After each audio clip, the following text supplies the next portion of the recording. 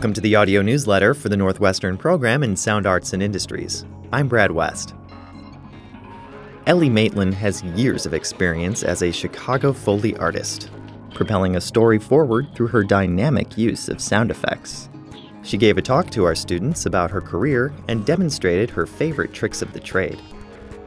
Listen as Sound Arts and Industries student Jeffrey Nils Gardner guides us through Ele's view on Foley's place in audio storytelling and audio drama communities in Chicago.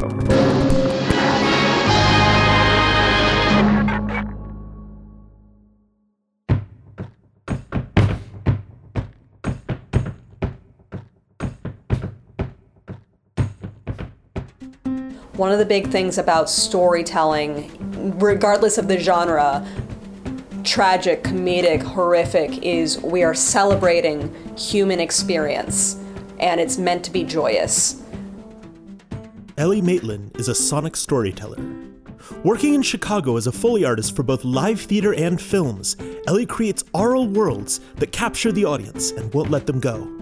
She's also a writer, actor, and member of Chicago's Wild Claw Theater, a company dedicated to putting horror on stage. She sat down with us to talk about being a working Foley artist and how she approaches different media in her work.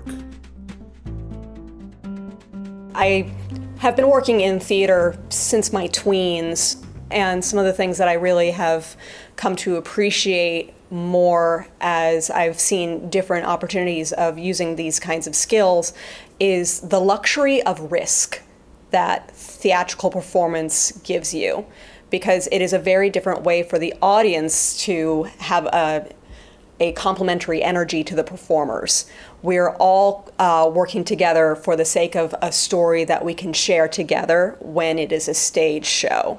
The audience wants that possibility that things could go wrong, and that is part of how they appreciate when things don't go wrong.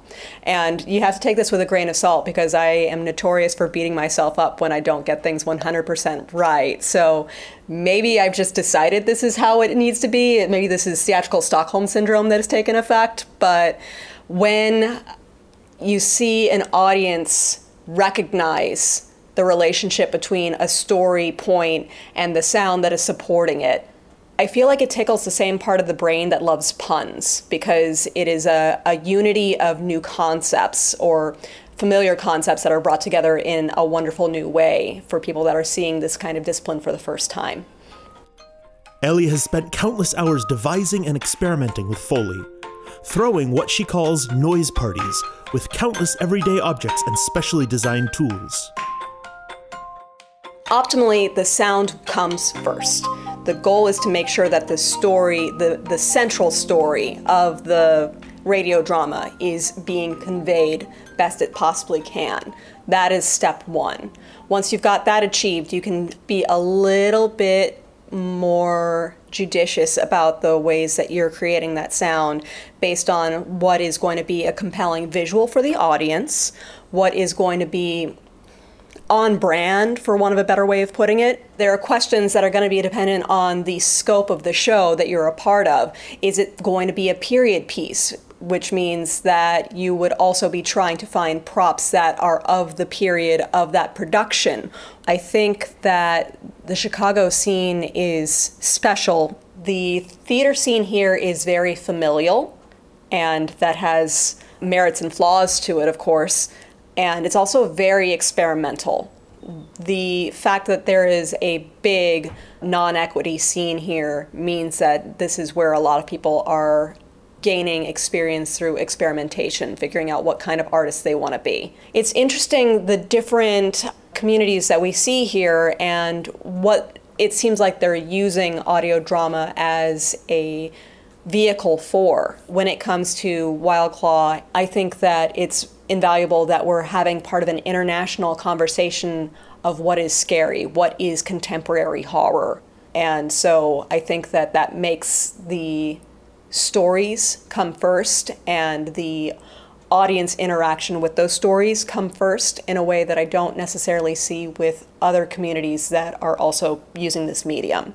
You also see a common trend of lamp shading, the idea of radio plays. There are a lot of companies that do one-off fundraisers that are performed in a radio style, and sometimes they're not even using actual microphones when they're performing these shows. It's more about the idea of, oh, isn't it funny that they're using this prop to make this sound, and depending on how well the space is mic'd or how small the space is, you may not actually even hear that sound. They might also have supplementing sound design on top of it, so you're still really just getting the idea of this prop and sound unity.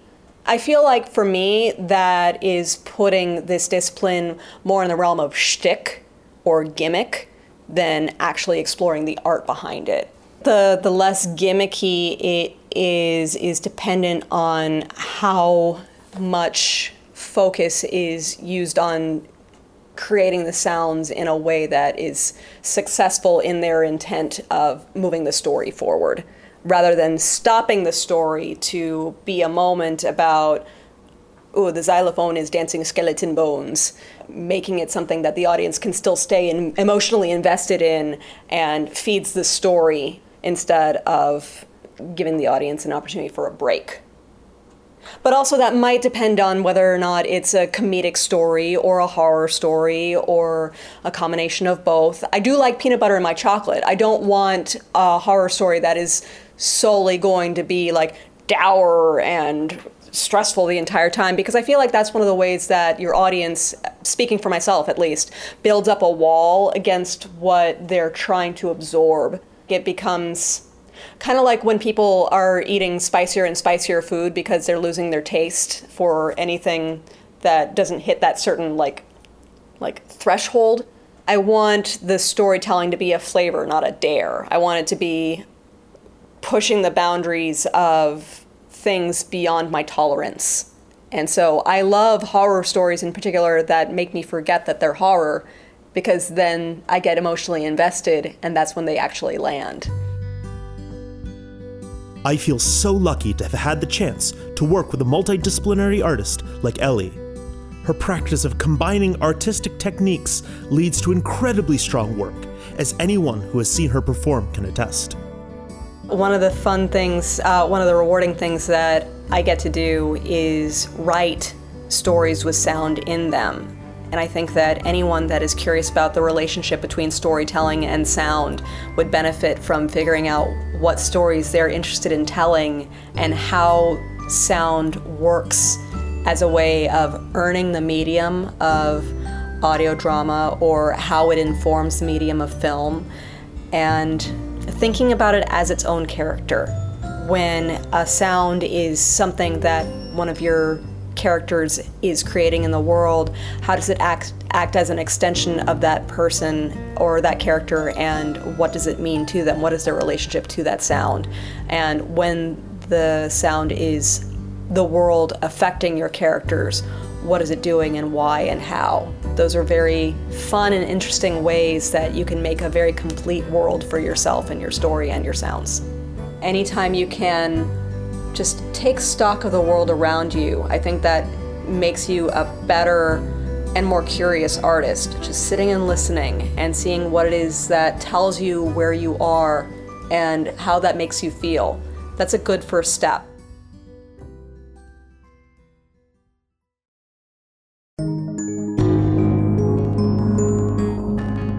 You can learn more about our program through our website, sound.northwestern.edu, or by emailing sound@northwestern.edu. You can also find us on Facebook and Twitter. Thank you for listening to the audio newsletter of Northwestern University's MA program in Sound Arts and Industries. This episode, The Joys of Audio Storytelling with Ele Matelan, was produced and narrated by Jeffrey Nils Gardner, featuring an interview with Ele Matelan and music by Blue Dot Sessions. Our theme is by Brendan Baker, and our podcast is produced by Brad West. Find us on the podcast app of your choice by searching Northwestern Sound to learn about how sound works at Northwestern.